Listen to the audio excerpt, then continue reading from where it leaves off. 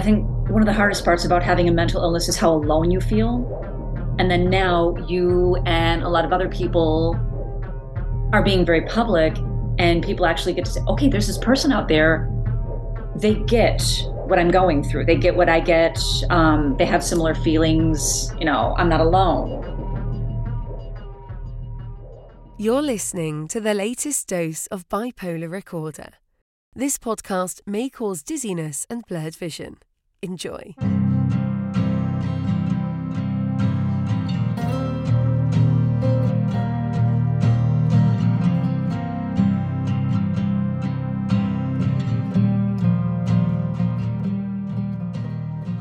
Welcome back to Bipolar Recorder. I'm your host, Hunter Keegan, and I'm proud to say I found another doctor who was gracious enough to appear on the show. For today's installment, I speak with Dr. Amy DeRamus, a licensed psychologist based in Chicago. She holds a PsyD. A PsyD is a special type of doctorate degree that is similar to a PhD, except that its coursework focuses more heavily on the clinical and applied aspects of psychology, such as talk therapy and working directly with clients, whereas PhD programs that you've probably traditionally heard of typically place more emphasis on academia and scholarly research. So that is the distinction there. They're both doctorate degrees. They both require a lot of higher level education. And so Amy kills it. And I actually met her several years ago when we were appearing as guests on another mental health advocacy podcast. We since stayed in touch, exchanging copies of our new books and other projects over the years. In addition to working directly with her clients as a clinician, she is a professor at Harold Washington College. She actually has incorporated one of my books, my 2020 memoir, My Brain is Trying to Kill Me, as part of her course curriculum, which is pretty mind-blowing. The notion that college students are reading and learning from my work is pretty frickin' cool. But enough about me. In this installment of Bipolar Recorder, Amy shares her expert insight on trauma recovery, bipolar disorder's intersection with family dynamics, and also discusses her upcoming book about OCD and relationships. This conversation was very enlightening for me, and I learned a couple of new things myself. Amy has a great worldly perspective on mental health treatment, and I was so excited when we were able to book her for the show. With that, let's get started.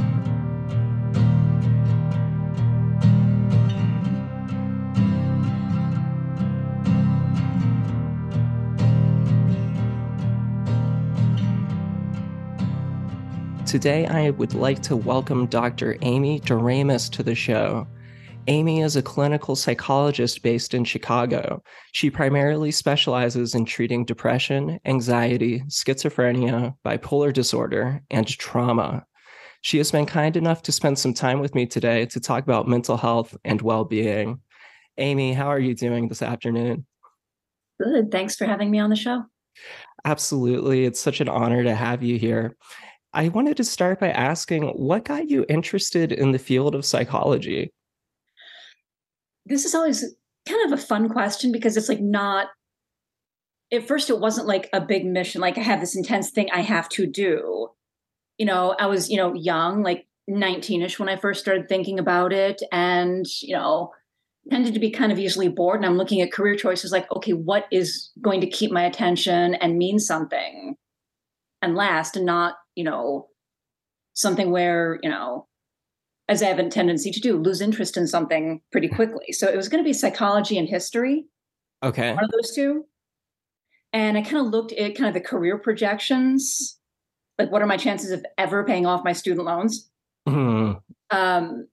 So that made it psychology. And early on, one of my teachers helped me get a job at a treatment facility for people who'd been convicted of violent crimes, but they were in that kind of a facility because they also had a serious mental illness that had affected why they were committing violent crimes. Yeah, what was that like as your introduction to the field, like your first real kind of exposure to that sort of population or that environment? What was your reaction like? I mean, it was fascinating. It was intense. There are definitely rough days.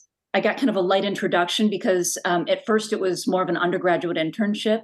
And Hmm. all I had to do was run a group teaching them basic social skills. Okay. So that was kind of a light introduction. And then that went well enough that when summer came and the internship was done, they offered me a job. And that's when I was really working one on one with people kind of in their living space. Okay. Um, Very interesting. These days, now that you have all of this experience, a wide range of experience under your belt, what's your favorite aspect of being a clinical psychologist?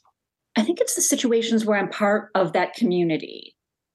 Okay. So private practice is really interesting, but it's still that kind of like, okay, we meet for an hour and then we both go have our own lives. And then there's sometimes kind of the community mental health settings that I've worked in where, as long as I'm not with somebody, they can just pop into my office and say hi or ask a question about something, or I can go down, during their lunch hour to see how they're doing or their community activities and things where lives are a little more merged.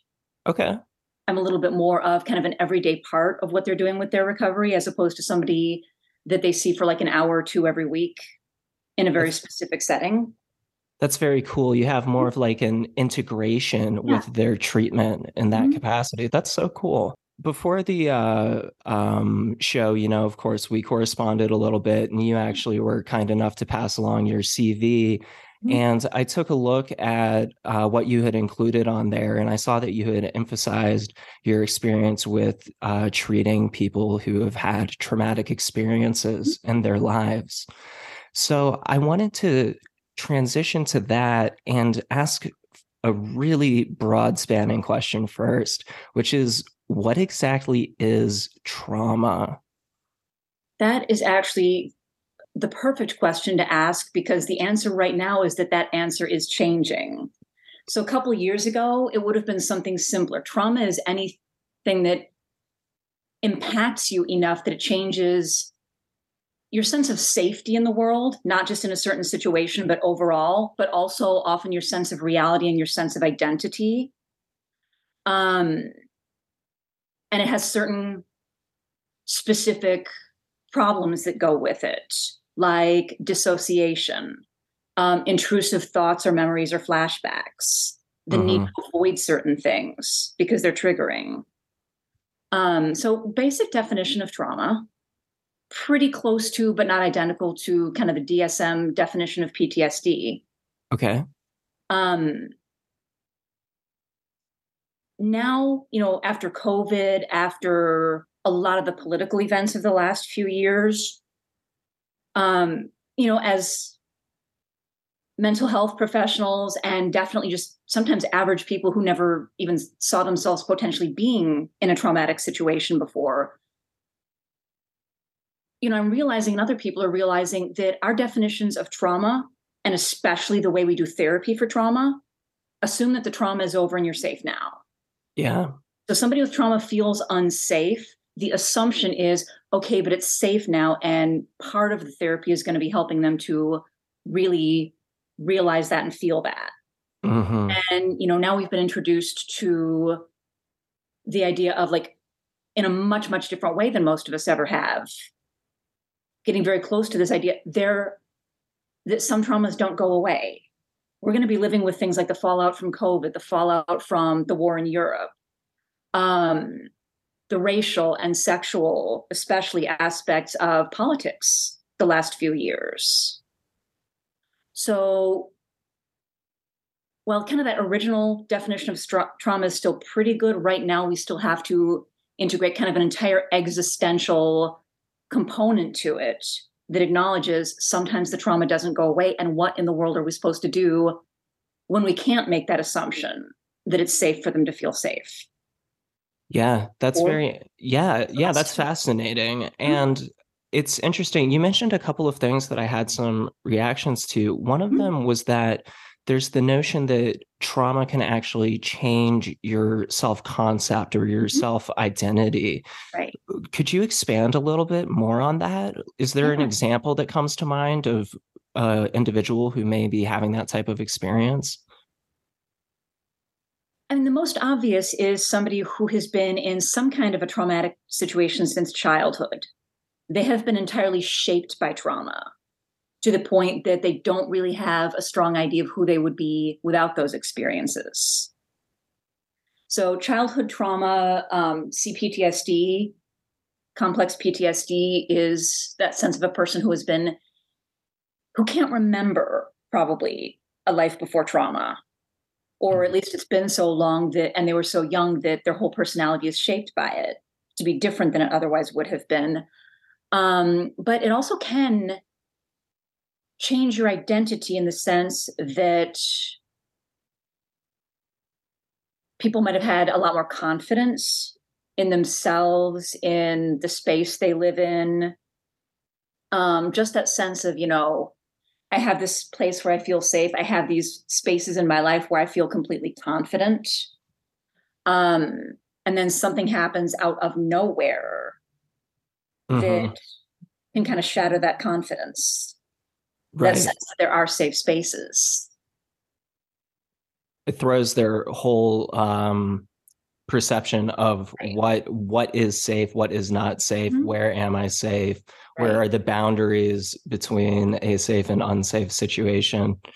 And even Um, who you are in a certain space. Like if you assume that you're safe in your own home, mhm. um, you do different things when you get home from work. You change clothes, you read a book, you watch TV. If suddenly something happens where home does not feel safe, just coming home from work and deciding what you're going to do with that evening can change. Right. Yeah, I've had in my own life, just from my own lived experience, I've had issues with OCD where I did not feel safe in my own home. I didn't feel safe anywhere effectively. And just imagine how distressing that was. It was tremendously impactful on like my life functioning, and it was really, really disruptive. Mhm. So that kind of segues into the next question, which is, does trauma always have to be physical or physical safety related, or is there also a psychological component to it as well, such as imagining that you are unsafe? Yeah, there's definitely that psych component because people feel safe in situations that objectively are completely safe. So, like to follow up on that one, you're sitting in your house, there's nothing unsafe going on. The weather's fine, nothing's going on in the neighborhood, nothing disruptive with the neighbors. There's nobody here that is threatening in any way. So, by every possible objective measure, you're safe, but you don't feel like it. And people they know they're safe. They know on some kind of abstract intellectual level, nothing is going on, but their brain has been so activated kind of for hypervigilance and hyper alertness. Or in your case, like you said, with the OCD, the obsessions that they can look around and say, I am absolutely safe. And absolutely no part of them feels like that. Mhm. So that's the psychological component to it. Sometimes I feel like we don't actively realize how deeply those psychological events or even those physical events Right. impact us. Mhm. And something that I've found over the years through being in therapy is that I have had traumatic experiences that I didn't even really realize were traumatic until my therapist kind of pointed it out.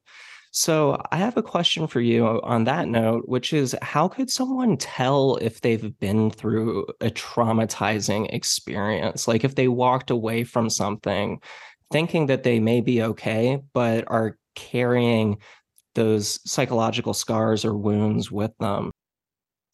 There's a lot there. So if somebody has some awareness of it, like it's conscious, you might be able to look back and see, okay, how was I changed by this event? Because every event that scares you, every event where you're unsafe in some way is not necessarily traumatic. the trauma is that way in which you're changed. Your identity, your sense of safety is changed. So if somebody's conscious enough to say, okay, yeah, that event or, that situation that I was in for a while really changed me in a way that feels damaging.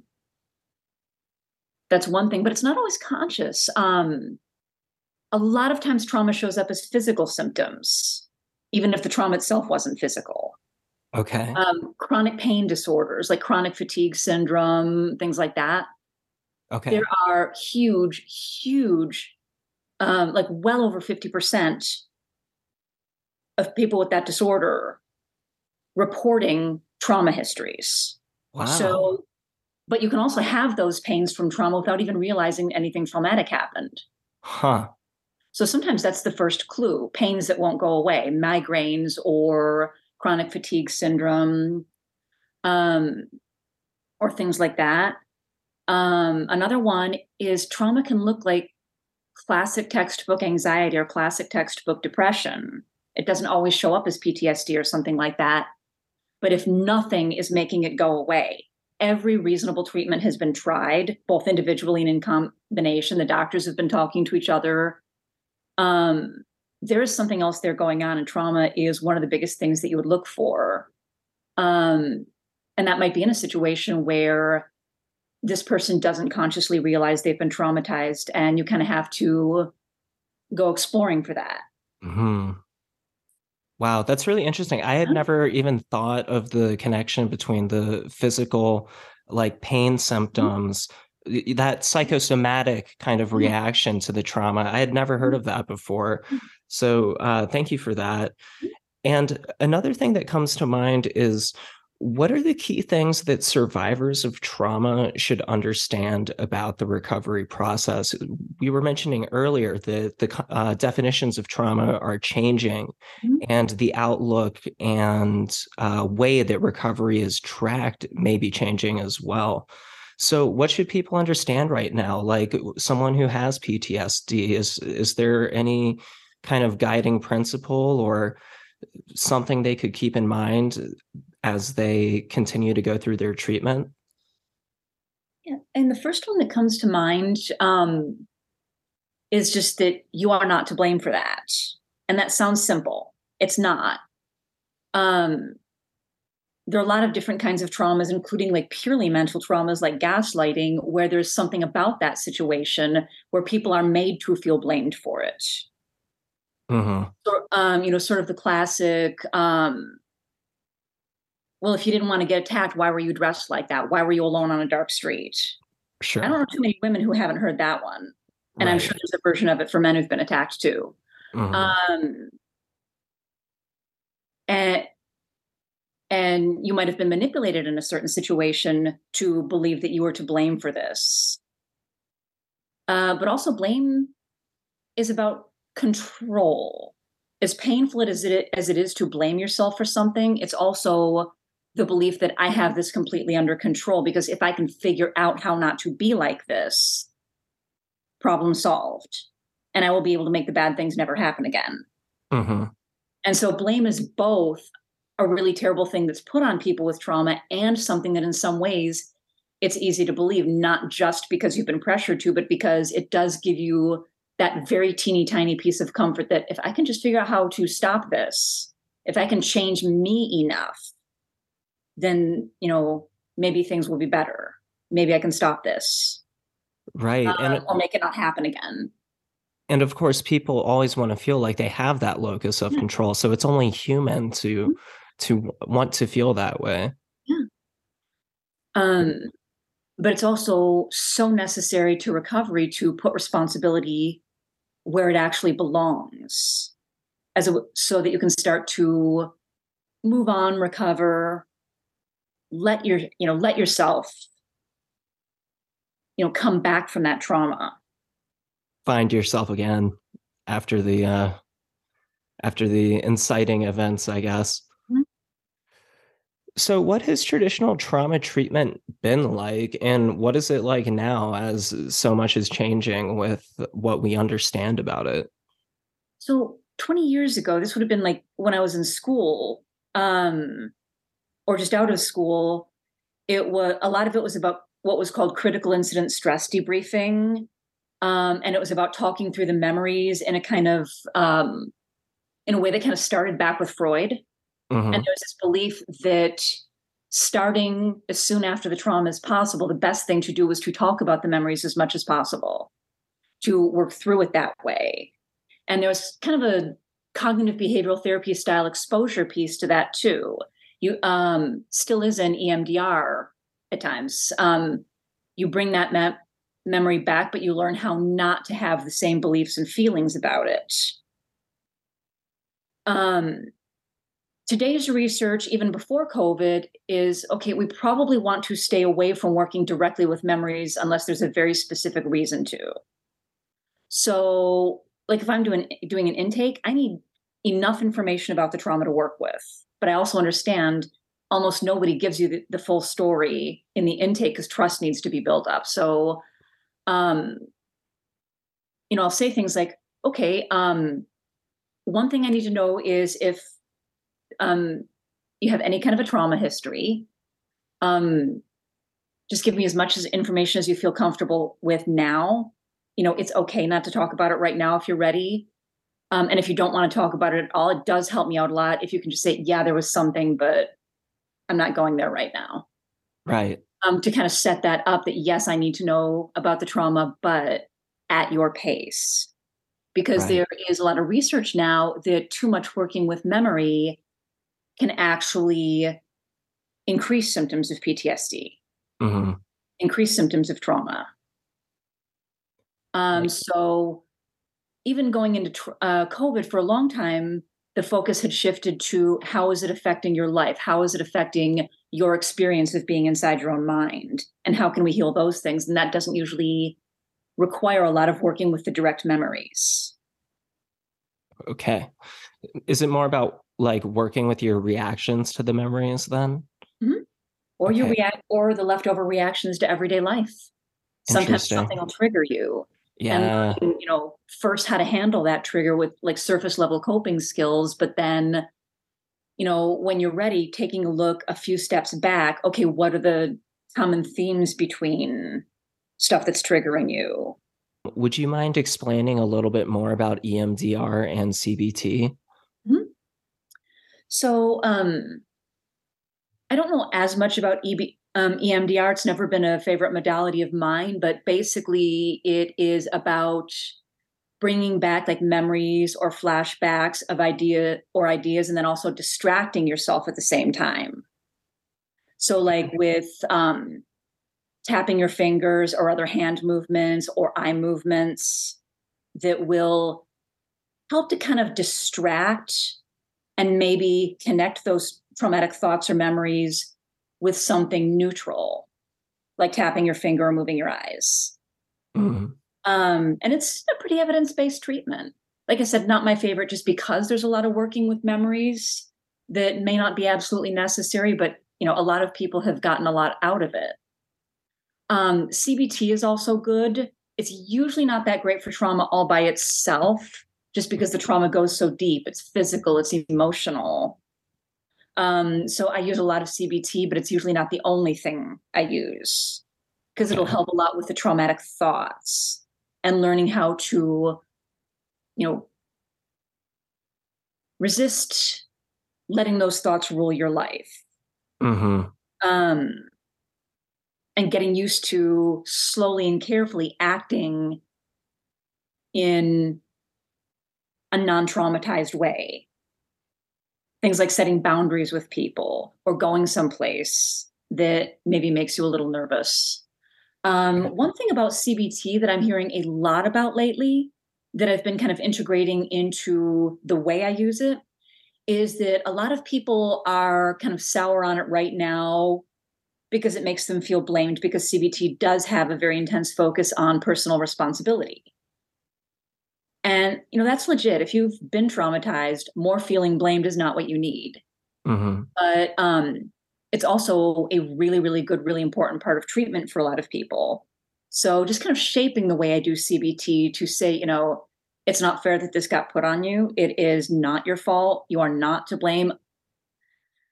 unfortunately, this thing happened, and some of the CBT techniques can help. And if somebody is dead set against CBT, there are always other ways to do things. But it can be a pretty useful tool if you're careful to make sure that that person doesn't feel blamed by it. Right. And something that almost like a subtext that I'm kind of gathering as I listen to you speak is how much emphasis that you as a clinician put on making sure that your patient is comfortable with the type of modalities that you're using and that you're working mutually together to find an effective treatment plan with them. That's just kind of another thought that came to mind just based off of the way that you discuss these types of topics. Definitely. Yeah, I only treat like a very narrow range of things. Like sometimes the therapist will have a favorite modality and they'll learn how to treat pretty much everything within that modality. Like somebody really loves CBT or they really love some version of psychoanalysis and they will use that very broadly. And there's nothing wrong with that. They're probably more skilled than I am in any specific modality. I only treat like a very narrow range of problems in that kind of chronic mental illness area. Mm-hmm. But with that, I want to have multiple ways of doing it just because there's no one modality that works for everybody. And sometimes a mix of different ones can work.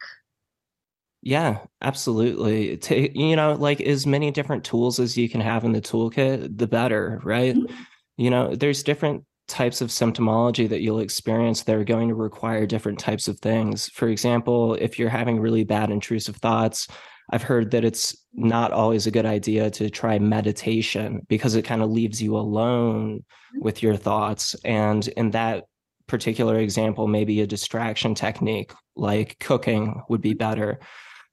So definitely all sorts of different approaches that can be taken. And I also just wanted to highlight the importance of that professional relationship between the client and the therapist. I think that's really great stuff. Thanks. And just a lot of my clients, they've been through therapy before and they have some ideas about what works for them and what doesn't. Like, okay, I've tried this thing over here 11 billion times. Every therapist I've ever had has wanted to try it. It's never really done anything for me. Mm-hmm. Okay, that's fine because we've got other ways we can do things. Sure, absolutely. Is there any new technology that's significantly changing the nature of treatment for trauma? Any new types of testing, or I know virtual reality, like exposure therapy type stuff is pretty hot right now. Are you familiar with any of those, or are you aware of anything else? Yeah, there's a lot of interesting technologies. So to start with virtual reality, yeah, when exposure therapy is going to be really useful for somebody, VR can help. It's a little tough to do over telehealth because both people have to have the same VR setup. So that's more of an in-office thing a lot of the time. Okay. Only thing with VR is it is really, really intense. So some people can go straight to the VR. Other people need a little more traditional exposure therapy to work their way up to the higher stimulation level of VR. Mm-hmm. But for example, let's say that somebody needs exposure therapy to be in a certain situation. If I've got a sophisticated enough VR setup, yeah, we can do the exposure therapy in virtual. Yeah. And that's pretty cool. That is cool. Yeah. There's also been some evidence that video games may be able to help with intrusive thoughts, flashbacks, stuff like that, based on the Tetris research. And there's some questions about that. There's still some things to know, but if you look at that idea of like visual spatial memory, which just means being able to like rotate or move objects in your mind like you would when you're playing Tetris, or even like changing where the cards are at in solitaire or something like that. A lot of my clients have found that really useful. And then there's just the fact that video games are designed to grab your attention, which means they're one of the few forces powerful enough to counter intrusive thoughts or intrusive memories. Very interesting. Mm-hmm. What areas of trauma treatment would you like to see further research conducted on? I think, like I said before, just that area of where that trauma is not going away anytime soon. Like, a plague like we just had, where it's not like, okay, a month from now, this is going to be over and we can all recover. Hmm. Or, the deeper things that have an even longer history and no end in sight. Sexism, racism, other forms of discrimination, the multi-generational consequences of a war. Hmm. Um, One of my best friends is the son of a Holocaust survivor, like someone who actually spent his late teens in Nazi work camps in Europe during World Horrifying. War II. And his dad, the gentleman who was the one who was in the camps, just recently passed a few months ago. But my friend has said things like, I never knew what was wrong, but I always knew there was something. There was always a dark cloud over us. And by the time my friend came along, they were living pretty good. The dad had become a doctor. They always had a nice house, lived in a nice neighborhood, went to good schools, the basics of a safe childhood. But there was always something that was very uncertain and dark. And my friend was an adult before he knew what it was. Wow. So generational trauma can affect you even if you don't know what the trauma was. And so, like, we don't even have any solid ideas of where to go with that. The biggest thing is more existential psychology. What is the nature of being? What meanings do you put on things? Stuff like that. So a lot of us are kind of going back to existential psychology in a way that we really haven't. It's not a common modality to use in serious mental illness. Well, it's very interesting that you bring that up, though. And I kind of smiled to myself as you were mentioning that, because I've been going through a kind of on and off existential crisis related to an event that triggered me about 2 months ago. And I think that when I'm in therapy with my own therapist and I speak with her about it, what I realize is the questions and the things that trouble me about these thoughts that have occurred after the triggering event is that they're really questions of like, what is the nature of humanity? What is this reality that we exist in where there can be such horrible things happening, and yet we can still be in a safe place where we don't have to be scared or alarmed? So I think that that aspect is really fascinating. And it's actually something I've been thinking about a lot lately. On that note, Yeah. And with I'm trauma, people are wrestling with big questions of identity. Who am I? What does that mean? Yeah, on both like a huge human level, and then on that individual level, what am I in all of this mess? yeah. And they're questions for the ages. I mean, these are things philosophers have been thinking about since the beginning of time. So it's not like we're going to be able to solve it during this conversation, but it's still important to think about and be aware of. Yeah, but that kind of synchronicity is exactly what's happening. Like different people who are kind of realizing this. We need a whole new way to treat trauma with new assumptions behind it. And then I mentioned that, and you had had that experience of kind of moving towards the existential to answer some questions. That's definitely the way things are developing. Yeah. Mm-hmm. Very, very interesting stuff. Now, I wanted to shift gears a little bit away from trauma because you've written a fantastic book about bipolar disorder called Understanding Bipolar Disorder, The Essential Family Guide. And it came out a couple of years ago. And I read it as soon as it was out because I was, very interested in what you had to say about that area. And I was actually like very genuinely impressed by your insight and advice that you had for families of people who have loved ones who are living with bipolar. So I wanted to talk to you a little bit about that book and some of the content there.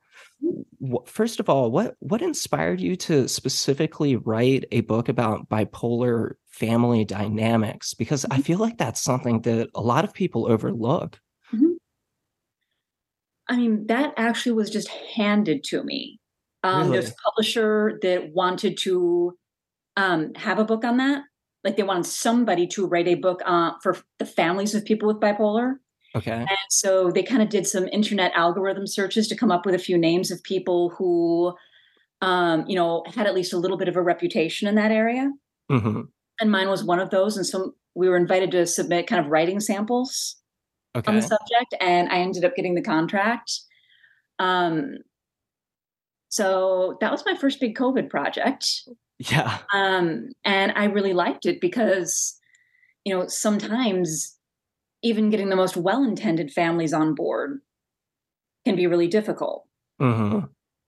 Absolutely can be. And what do you think, what do you think the barriers there are, the key barriers that make it hard for families who want to be supportive to be able to be supportive? I mean, the biggest one is that they just don't always know what to do. So something with specific instructions in this situation, here's some stuff you can do. And this is exactly how you can handle this emergency. They just want to be able to have some instructions, some ideas what they can do, but then also what to do when their own coping skills break down. Like the reasons why even the most passionate religious faith isn't always going to be enough to deal with the bipolar, because you're talking about a totally different set of problems than most spiritualities directly address. But with that, the right spiritual community, like any community, can be hugely important in helping somebody with bipolar or any mental illness. If they're prepared to truly support that person, in treatment, accepting that that person's going to need different things from them. So I feel like there needed to be a guidebook with specifics, I think the hardest part of writing that book, but one of the most necessary, was trying to balance the family's emotional needs with their ability to support the needs of the people in the family with bipolar. Yeah. I can tell you, I have had one major, truly acute psychotic episode. It was back in 2015. I talk about it in my book, as you know. And one thing that book doesn't really talk about is the impact that my symptoms and my behavior had on my family. Right. And that's something that is really painful to think about, but it's really important to think about, because when you're living in a household with other people and someone is experiencing really bad bipolar symptoms or schizophrenic symptoms or whatever, it's not just impacting that individual, it's impacting the entire household dynamic. And when I was reading through that book, years after the manic episode in 2015, I was just thinking to myself, I was like, I really wish that I had been able to show this book to my family members back when I was having that manic episode, because I think it would have helped spark conversations between us and help us come to more of a mutual understanding about what was happening and how I could get the help that I needed. I guess that's just a long way of saying that really resonated with me on a variety of pretty hardcore levels. Thank you. Yeah. Oh, absolutely. Yeah. And I mean, I really do genuinely mean that. That's reading that book is a large part of why I wanted to get you on the podcast. So, here's kind of like a alternate question. What should families not do when it comes to trying to support a bipolar family member or friend or loved one? I think one of the first things to do is you've got to throw the idea of normal out the window. Okay. So don't focus on, trying to make any member of the family be like, okay, normal. Mm-hmm. Because that's not going to happen, but looking at it more in terms of like, how can they be the best them? Okay. And how can you support that? Who is this specific person? And a lot of people with mental illness, for a lot of reasons, aren't really going to fit into a specific mold. Because even when they're really, really stable, the ones who can get to a really stable place, they can have the job, they can have the relationship, they can have the hobbies, all of that. they've still had very different experiences than other people and seen different things. So toss out normal in favor of what is the best that we can achieve with healing, with stability. And I think one of the hardest things is that families have to kind of sort through fears about the way other people are going to see them. Hmm. So sometimes in family therapy with mental illness, there has to be that like, okay, but I have always valued, getting along with the neighbors, being seen in a certain way that's maybe respectable or easygoing or something. You've got a certain self-image and the person's mental illness threatens that. It's one of the reasons that therapy for family members can also be useful because they get a chance to talk with somebody about that. Right. Because it can be really hurtful if you go to the family member with bipolar and be like, okay, but all the weirdness during the manic episodes, or, everybody else's kid does this, but you've got depressive episodes, so you can't do these normal social things a lot. Mm-hmm. You really don't want to do that. You don't want to stigmatize like that, but sometimes they have stuff they need to talk about around that. So like a support group or a therapist can be really helpful for talking about the things that they can't really voice anyplace else. Do you mean a support group, not just for the individual with bipolar, but for the family as well? Mm-hmm. Yeah. Okay. So, got it. And there's not a lot of that. Yeah. It's something you can just Google and be like, okay, there it is. Yeah, I remember, so when I was first diagnosed, because I was having acute manic symptoms, my parents actually required me as a condition of living with them to see a psychiatrist. And one of the issues with that was that they didn't understand that those conversations with the psychiatrist were private. And so there were a lot of issues with boundaries. And there was one appointment shortly before I was dropped by this psychiatrist where my dad basically forced me to take him along to the appointment. And during the appointment, all it was him just going down a laundry list of everything that was like weird or abnormal or off or wrong that I was doing. And I was just sitting there and I was like, this is unbelievable right now. I feel so disrespected and humiliated. I feel like my boundaries have been crossed. And it was just, I guess it was just a little bit too little too late. And an appointment with a psychiatrist isn't going to be very effective. We should have been meeting with a therapist who would have had more of an extended dialogue with us, and that probably would have been a lot more beneficial. One of the things that your book also touches on that I think is extremely important and is something that I hadn't thought about before reading it is that families should, or even just individuals themselves, should try to have some sort of emergency crisis plan in place if they do encounter a really acute episode. So I was wondering, what do you recommend that crisis plan look like for, I know there's no such thing as the average bipolar individual, but just on a broad level, like what sort of things should people be thinking about when they're formulating a crisis plan? Just, God forbid if they do end up needing to go to a hospital or get like crisis intervention. For one thing, I think that at least one or two people in the household should probably be getting mental health first aid training. Okay. It's free, and there are a lot of online classes on the mental health first aid website.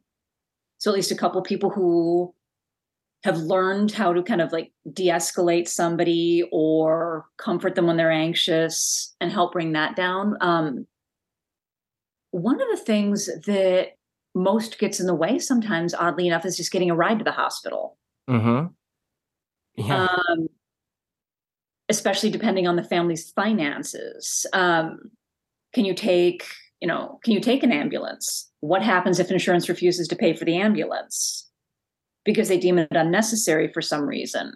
What's your backup plan for getting there? And I live in the middle of Chicago, so a very important question is, does anybody in the house even have a car? Right. You live in a place where it's feasible to get an Uber, either financially or, how long is it going to take for them to get there? So actually thinking through your plan for getting to the hospital, also understanding, when it's time to hospitalize and when it might just be time to ask for an extra session. Yeah. Hospitalization is only for, like, forced hospitalization, at least, is only for situations where there is a very serious threat to life or a threat of very serious violence, either to yourself or someone else. And I have that talk a lot with families when they're involved in therapy. No, we can't just throw them in the hospital because you're going on vacation Yeah. and you need someone to check in on them. We need another plan for that. And honestly, that's a big problem because there isn't a lot of intermediate care. Mm-hmm. In that sense. No, I get that they're manic, but that may or may not mean they need to go to the hospital. Let's check in with the psychiatrist to see about the meds. Let's check in to see if there are any kind of lifestyle changes we can make. For example, one of the classic manic symptoms, of course, is overspending. Mm-hmm. And when you're manic, you don't have that impulse control. So you might be charging up your own and everybody else's credit cards. And it'll be a while before you even think that through because that's part of the mania. So who's going to grab hold of the credit cards? And that should be decided when they're not already manic, when they're in some kind of, they're not in any kind of a major mood episode, or at least something's at its mildest point. Like, okay, are we at the point where I need to lock up the credit cards and just give you enough cash to get by? Mm-hmm. Or maybe somebody tends to drive fast or have a lot of reckless sex in ways that they normally would not. That's not typical of their usual sex life. Mm-hmm. What are we going to do? How are we going to channel that manic energy? When somebody's manic, you can't stop the beat, as the Broadway song says. So you got to figure out how you're going to channel that energy. Yeah. And then with depressive episodes, things like, okay, they're not going to shower. Okay, can we put some makeup wipes by the bed so they can tidy up a little bit in a way that's accessible to them? They're not about cooking. Okay, can we get some protein shakes or protein bars or something else that it's safe to keep by the bed or something? Where is the problem going to be and how can we plan ahead for it? And what are the signs that maybe they're depressed enough that they need a hospital? Potentially somebody in the house who knows when and how to hide all the sharp objects if they tend to self-harm. So the emergency plan should be really personal. And as the family gets more experience with how bipolar shows up in a specific person, they can do more of that. Yeah, I think that that's really, really, really important. It's something that after I read your book, I started more actively thinking about, and it's something I spoke with my own therapist about.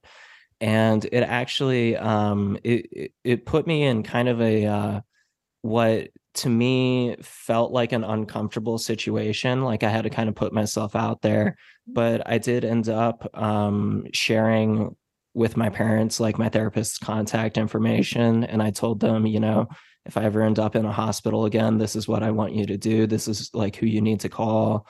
This is the hospital that I would prefer to be at. Things of that nature. I mean, it sucks and it's really scary to have to even do that. But like, I know I definitely don't want to be in a situation like I was in a few years ago where I was detained by police and brought in that way. That was not a good way to go. Right. So thank you for writing about that in your book, and thank you for giving us an overview on the show as well, because that's something that I've been recommending to my peers who have been having symptoms lately, is like, do you have a plan? Like, do you know like when you're going to cross the threshold? Do you know what that threshold is? And what are you going to do if that happens? Anyhow, this has been fantastic. Let me ask you about this. Let's transition a little bit and talk about your next book that you have coming up. I know you have a book coming out in February. Can you tell us a little bit about that? Yeah, it's with the same publisher. This one is on relationship OCD. Interesting. So, obsessive compulsive disorder, where the obsessions and compulsions are focused on your relationships. A lot of time, romantic relationships, but sometimes friendships, children. Um, and that can be really damaging because it is hugely pressuring. And one of the kind of symptoms of relationship OCD is that you keep trying to fix your partner Hmm. because there are these obsessions of like, okay, I really want to be with them, but what if I lose my physical attraction to them? Or what if I can't stand, that they're this little bit messier than I am? Like they're like average tidy, not like OCD level tidy. Although that actually is one of kind of the stigmas of OCD. Oh, you mean you're really tidy? Not Yeah. always. It can go Tight. very differently than that, but Yeah, I would say it's differences a like little that, bit more, a little bit more than tidiness. tiny bit, yeah. Um, and like a lot of people I know with OCD absolutely hate it when somebody's like, "Oh my God, I spent all weekend cleaning house. I'm so OCD." Hmm. Unless that was an absolutely agonizing, pressuring experience, no, you're probably not. Yeah. Um, but the book goes into this whole idea of what happens when your OCD focuses directly on fears about your relationship ending or fears about you losing your attraction to your partner or not really loving your children if they're not perfect enough for you. Hmm. And this one is directed at and for people with OCD, Hmm. but I also do try and present some of the partner's perspective. Like, I know, this is kind of what it feels like in your head when you're experiencing, I'm only nagging them to, lose weight or dress better or, do something else different because I want the relationship to work. But understanding that to the partner, that can feel somewhere between really, really annoying and outright abusive. Hmm. It absolutely can get to the point where it is experienced by the partner as emotional abuse. I really like this publisher because they let me go all kinds of places. That's I, great. I definitely don't have to, clean things up the way I would with some other publishers. What kind of things have you been able to incorporate that you were a little maybe surprised that this current publisher uh, was able to keep in? Well, they were all over, being allowed to, they didn't want it to be too dark, but in as encouraging a way as possible, talking about how, that kind of OCD can be experienced as abuse by partners and children and other people. And another thing is that there are a lot of sexual obsessions. Like, you can't have sex unless your partner has done an absolutely meticulous job of their hygiene within like the last 5 or 10 minutes, Hmm. or you're needing them to take STD tests when there's Oh, absolutely okay. no reason to think they've got an STD, but that's what the compulsions need you to do. Wow. Okay. That So the sexual piece was one I got to be pretty direct about. And I think that's a really important one. That was an important place not to have to pull my punches. extremely Uh-huh. important. Yeah, that's definitely a key element of relationships that I think a lot of people are uncomfortable talking about because it's an intimate topic, but sexual chemistry and compatibility is like one of the most important things in any long-term relationship. So I think that's great that you were able to touch on that in the book. Of course, now in this situation in the book, it sounds like this would be directed more toward individuals who have like clinical levels of Mhm. like Yeah, hang-ups when it comes to certain sexual activity or right. relationships or what have you. Okay. That's directly I am obsessed with sexual hygiene, and the compulsions are telling me do not have sex with this person I've known for 5, 10, 20 years unless I Hmm. make them take a test Wow. or wash again or something like that. Yeah. What are some other key things that the book focuses on? The main kind of treatment modality that it deals in is CBT, which for OCD, really exposure and response prevention is, without question, kind of the main treatment for that. But I also go into different ways to use mindfulness. And I think a lot of people have been exposed to that, like on a TikTok level or on a go meditate kind of level. But there's these whole other levels. Sometimes someday I'd like to write a book on mindfulness that goes into like really deeper aspects of it, where it's not just a shallow suggestion from somebody who, doesn't want to deal with you right now. Could you explain mindfulness for the audience? Yeah. Mindfulness is just having conscious control over where you direct your attention, and you're trying to direct it to whatever's going on in the here and now. It has kind of a mystical flavor to it sometimes. It doesn't have to. It really is about basically your attention is key to controlling a lot of symptoms of mental illness, especially anything anxiety related. You can't feel anxiety for something you're not paying attention to. So when you learn how to consciously direct your attention, then you have a lot more control over your symptoms. And that's a really hard thing to do. We're not talking, okay, do this for 5 minutes for a week and you're going to see big, big results. You're going to see small results. You're going to see some results most of the time. But then also it's not just about, breathing. There's like that Instagram, TikTok level of like, you have to do the box breathing. That's the right way to breathe. There's no right way to breathe. And for people with asthma or long COVID, where there's lung problems or something, deep breathing, really bad idea. Yeah. Plus, like you said earlier, mindfulness meditation has a lot of side effects for people with really intense, intrusive thoughts, which people with OCD tend to have. So there's a whole different way of doing that, kind of redirecting your attention consciously to stay in the moment. This more mindful awareness. What activity can you do? What can you listen to that will keep at least some of your attention on something that is not your anxiety, your compulsions? And again, that's a long road. That's a lot of training. That's not like this is going to go really, really well within a week. Right. There's no panacea like that. Right. So when you go a little bit deep with it, actually is a lot more helpful than kind of the superficial level. Just breathe, or breathe in this exact correct way. In fact, if you've got lung problems of any kind, do not do the breathy kind of mindfulness. So that's something. Also, just talking about a few basic relationship skills, how to start a conversation about a tough subject, how to make different kinds of plans, different kinds of charts or journaling that can help a lot, especially with figuring out what your triggers are if you haven't already. Tracking exposure therapy to see what's working and what's not, so you don't waste too much time on an approach that isn't necessarily working for you. It's got a lot more kind of practical exercises than the bipolar book.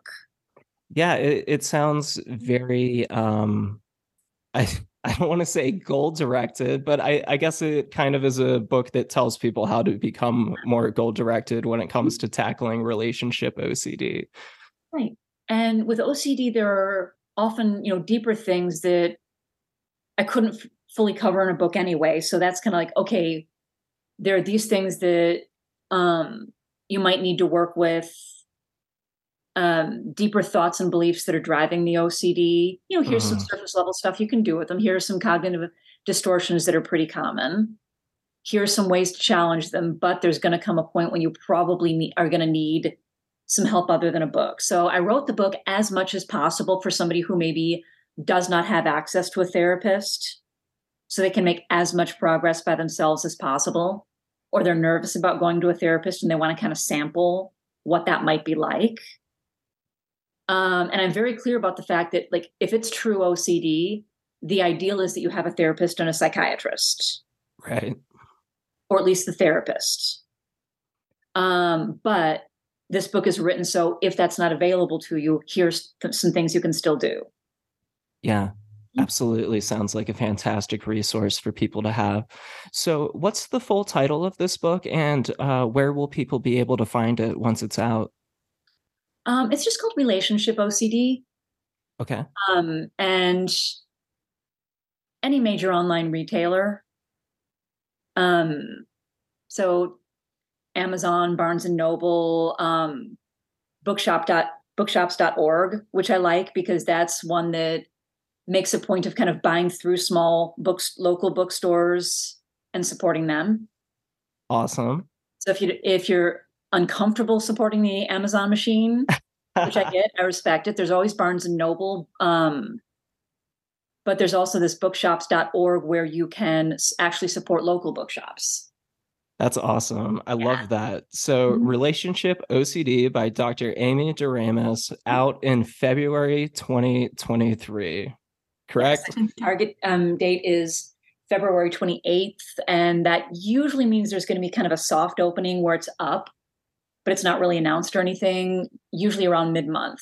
I think it would be honestly kind of funny if they put the book on Relationship OCD out on February 14th. But yeah, the official date is February 28th. Well, that would be a great Valentine's Day gift for a loved one, Relationship OCD. Well, I'll certainly be keeping an eye out for that. Is there anything else you're working on right now that you'd like to plug? Any projects, any social media? Yeah. So there is a children's book. I don't have a date out for it yet that I wrote the afterword for. It's called Manny's Mood Clouds.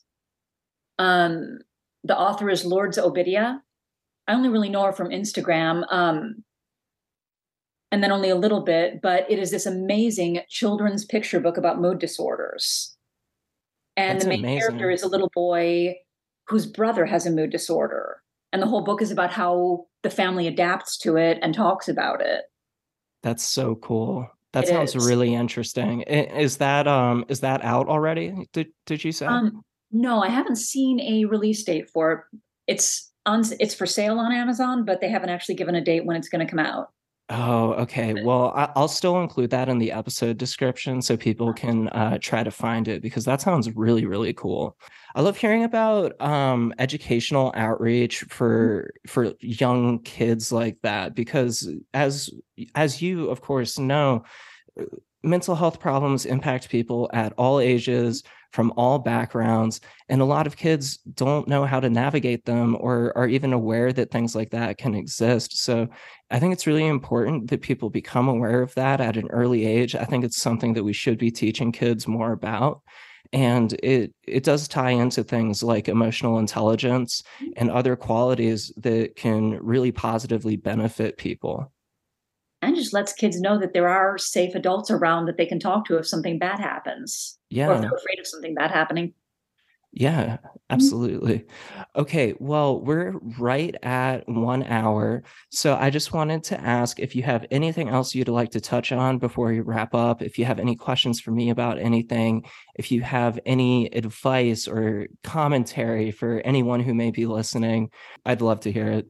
Just thank you so much for the work you're doing. Like you really lay it all out there in a really raw way that I think is really valuable. Oh, thank you. Um, I think one of the hardest parts about having a mental illness is how alone you feel. And then now you and a lot of other people are being very public, and people actually get to say, okay, there's this person out there. They get what I'm going through. They get what I get. They have similar feelings. I'm not alone and can learn from other people's experience. So thank you for that. Absolutely. I always try to tell people that you're never alone. I know it sounds like such a cliche, but I know that when I was first diagnosed and I was going through a manic episode and I was for the first time, my doctors were trying to put me on medication and stuff. I didn't have any friends around me who I could like reach out to or talk to. This was way before Twitter Spaces was active, or I didn't know that there were like peer support groups organized by groups like NAMI or DBSA that I could get peer support from. And it was incredibly isolating, and it really, really took a tremendous toll on me.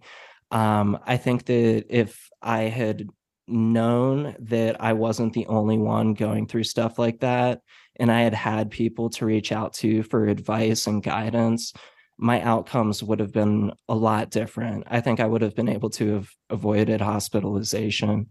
So that's absolutely huge. And thank you for bringing that up. All right, Amy, this was an absolute pleasure. Thank you again. And maybe we'll be able to get you back on in the future if you'd like. Maybe once your new book comes out, we can have you back on and chat some more. I would love that. Thanks a lot. Right. Awesome.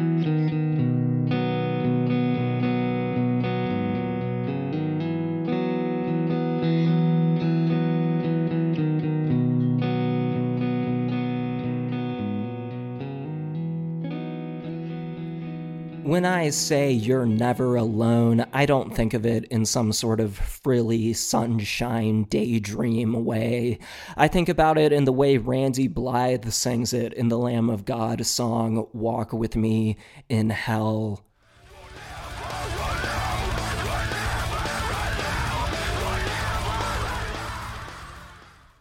Check out the show description to find links for things that will make you feel not alone. There is a creepy, intense force that seems to bind us together as people who live with mental illness. I don't know if it's something in the air or what, but we just see the world differently, just like Amy said during this recording. While no one's mental health symptoms manifest precisely the same way, we share a common web of similar experiences, and together we grow in our recovery and learn from our setbacks. Amy's book, Relationship OCD, will be out in February, and I strongly recommend you check out her other book called Understanding Bipolar Disorder, The Essential Family Guide in the meantime. Links to her work can be found in the episode description. I hope you all have been enjoying hearing from the subject matter experts in the field of psychology. Remember that we love featuring new guests on the show, and you can reach out on Twitter, bipolarrecorder.com, or via email if you'd potentially like to be featured as a guest. Bipolar Recorder is on Twitter at Bipolar Recorder. I'm going to keep that ship afloat for as long as possible before Elon Musk tanks the whole thing. If the grid goes down, you can always find info about Bipolar Recorder at our official website, bipolarrecorder.com. You can support Bipolar Recorder simply by telling your friends about it, throwing us some 5-star ratings on Spotify or Apple Podcasts if you think we deserve them. You can also post episode links on social media or visit bipolarrecorder.com to check out merchandise. As you may have noticed, so far I am continuing to avoid intrusive advertisements and annoying sponsorships for this project. Proceeds from my books and donations on Patreon help me keep the show running. Creating podcasts does cost a lot of money and time, so any contributions are greatly appreciated, and just know that we really, really value all of you who are supporting this project. It's just amazing. My name is Hunter Keegan. Thank you for listening, and have a lovely day, evening, or night, wherever you are.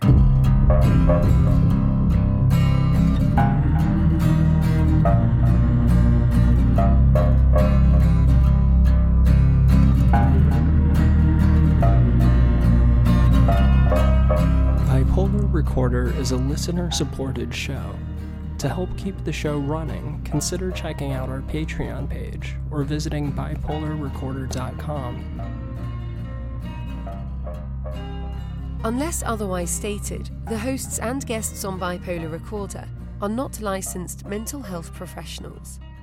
Bipolar Recorder is not a substitute for therapy or professional medical intervention. If you are having a mental health crisis, please contact your local emergency services.